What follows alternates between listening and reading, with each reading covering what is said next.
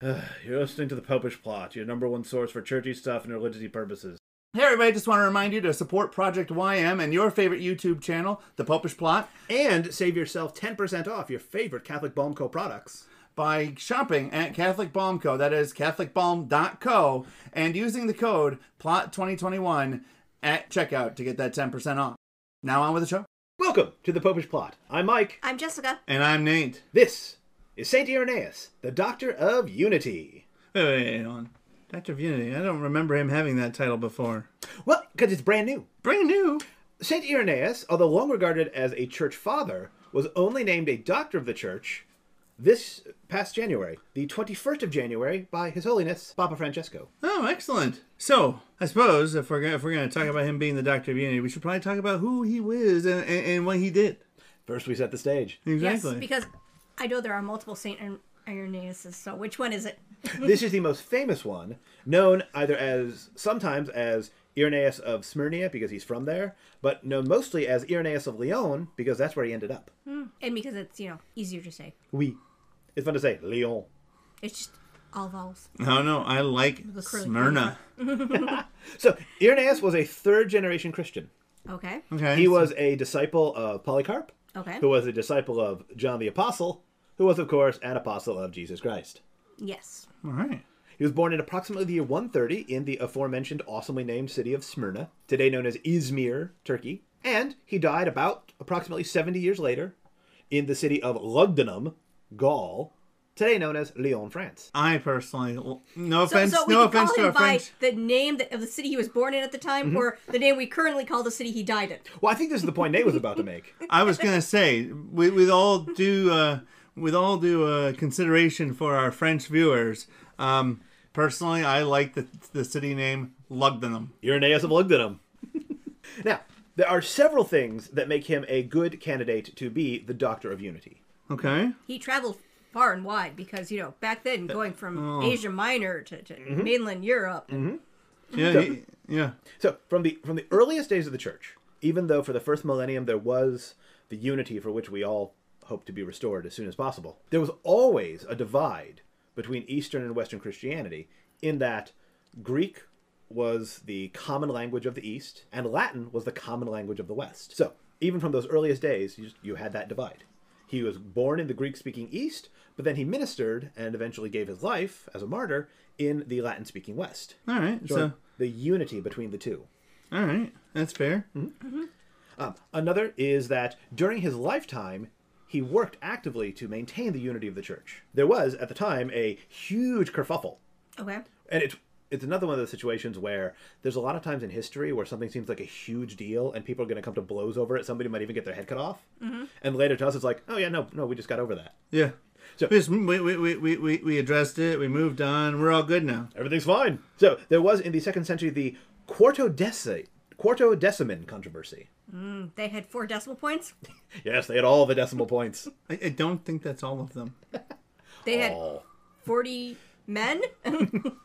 So apparently this refers to the 14th, because the controversy was, what is the proper date on which to celebrate Easter? On a Sunday, because the Lord was resurrected on a Sunday, or on the Jewish Passover, because that's when he was put to death. Now, the majority view was to celebrate Easter on a Sunday. And then there's we've talked about it before, the very complicated calendar for how you figure out which Sunday. Yes. But there were also a large number of folks, especially in the East, who were saying that no, the Lord died on the Passover, the 14th of Nisan. We have the date. It's not like Christmas. It's where written down. No one wrote this down because we didn't care back then. Exactly, yeah, because birthdays weren't a huge thing then. So they just said, regardless of whatever day of the week it is, because it's our Jewish brothers and sisters use a lunar calendar, so it moves around a lot. Well, come on. Even in our calendar, the date of a certain, date in the calendar is going to change all 7 days. Absolutely. That's why we fix it on the Sunday. Now, Pope St. Victor I, he had it up to here. He had enough. He was going to lay the hammer down. He was ready to start excommunicating and taking some heads. Precisely. But Irenaeus said, listen, Holy Father, you are right, but you will win more with honey than with vinegar. Let's not excommunicate everybody. Let calmer heads prevail. And wouldn't you know it, all these centuries later, we all celebrate Easter, East and West, on a Sunday. Yeah, it's not even a thing now. Yeah. Well, I mean, there's a slight thing because the Eastern Church tends to calculate it still more based off when Passover is than in the West. That's based off the lunar because, it's a lunar calendar and a lot of calculations and charts and graphs. No. We still come up with different dates, except for every now and again when they coincide, and those are great instances. But there is no argument that Easter is always celebrated on a Sunday, whereas... Because it's the day, because it's the Lord's day. Whereas 14th Nisan can fall on any day of the week. It could fall on Thor's day. It definitely could fall on Thor's or Odin's day. Yeah. I like the idea Woden's that day. If the East and West join, when the East and West join. Well, if it happens before the end of the world, type thing. That's fair. We should do our Easter because no one knows when Easter is. You just look on the calendar and that's when Easter, and do their Christmas and see what move the Protestants make. Or we could go with our Christmas because that date is known, and then just go with their Easter. And again, see what the Protestants do. So, going all the way back, Irenaeus is a great link between the East and the West. But he's not just known for that. Okay. Yeah. So, he was made a doctor of the church, and it surprised many people that he wasn't already a doctor of the church, because he's known for writing some relatively famous books. I do remember him writing stuff that's at the level of, well, if you wrote this 2 generations earlier, this might be the Bible. And he's the single best source we still have for the vast multi-headed hydra of Gnosticism. Because, praise be to God, those guys. Most Gnostic documents haven't survived, so most of what we know about the Gnostics comes from Irenaeus himself. Well, of course they didn't survive. They're secret.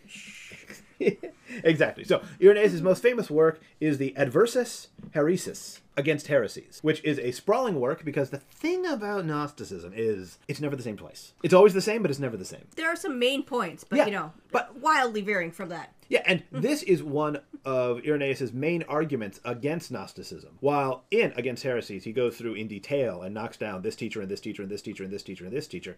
The central thrust is often, well, there's this teacher that says this, and this teacher says this, and this teacher says this, and this teacher says this. Every form of Gnosticism is subtly different. So, just logically, which seems more likely?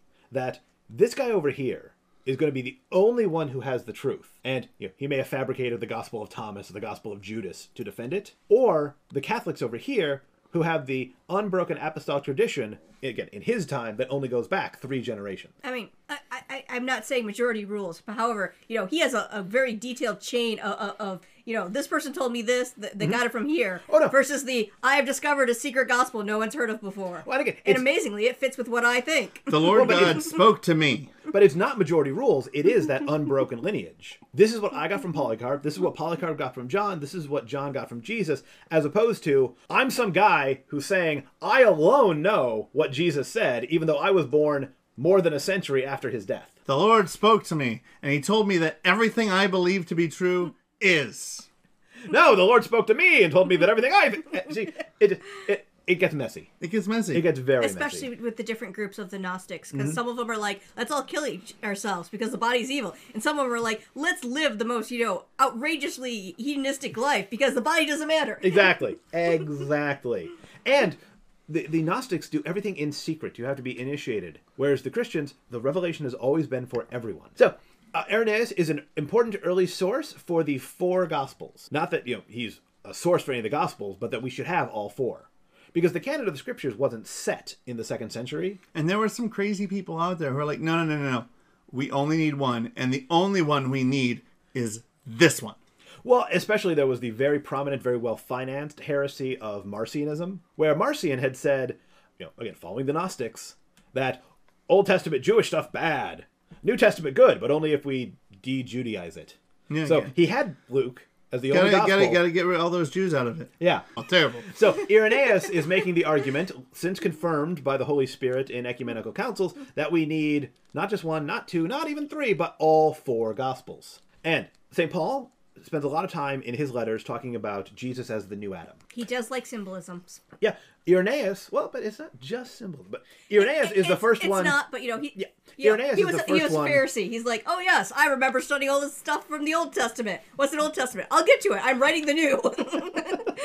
When I tell you can't you see I'm busy here, kid? When I tell you that all the scriptures are inspired and useful for teaching, I'm not talking about what I just wrote. I'm talking about the scriptures. But Irenaeus is the first one to identify our Blessed Mother as the new Eve. And he talked about how Mary and her obedience undid the knot of Eve's disobedience, and this is the origin of the devotion to Mary, undoer of knots. And not because Jesus got his sandals knotted up, which you would think if anyone had a toddler, that would be the reason. Now, there is one final area where Irenaeus stands as a great example for us for the urgency and necessity of Christian unity. Okay. He was the second bishop of Lyon, France, and he was martyred in the reign of the Roman Emperor Septimius Severus. And then for almost 1400 years, his tomb was in the cathedral in Lyon, France. In the year 1562, amidst the French wars of religion, the Huguenots, who were French Calvinists, adherents to the dictatorial John Calvin, that guy, they destroyed the tomb of St. Irenaeus and also his earthly remains. But this is a great opportunity for all of us to practice forgiveness in our hearts and to pray for the Reformed Christians, who are the descendants of the Calvinists, to one day, as Nate did, come into full communion with the church. St. Irenaeus, pray for us. Thank you for listening to the Popish Podcast. We hope you enjoyed. Please subscribe to the podcast on Apple Podcasts, Google Play, Stitcher, Spotify, or wherever else you listen to podcasts. Please rate and review us, as that will help more people to find the podcast and to join in on the fun. You can contact us at thepopishplot@gmail.com. Find us on the Twitters at thepopishplot. Or you can search for Popish Plot on Facebook. Please rate, review, and we really do enjoy hearing from you. So get in touch. And until next time, as always, remember to live your faith. Love your faith. And Share that love.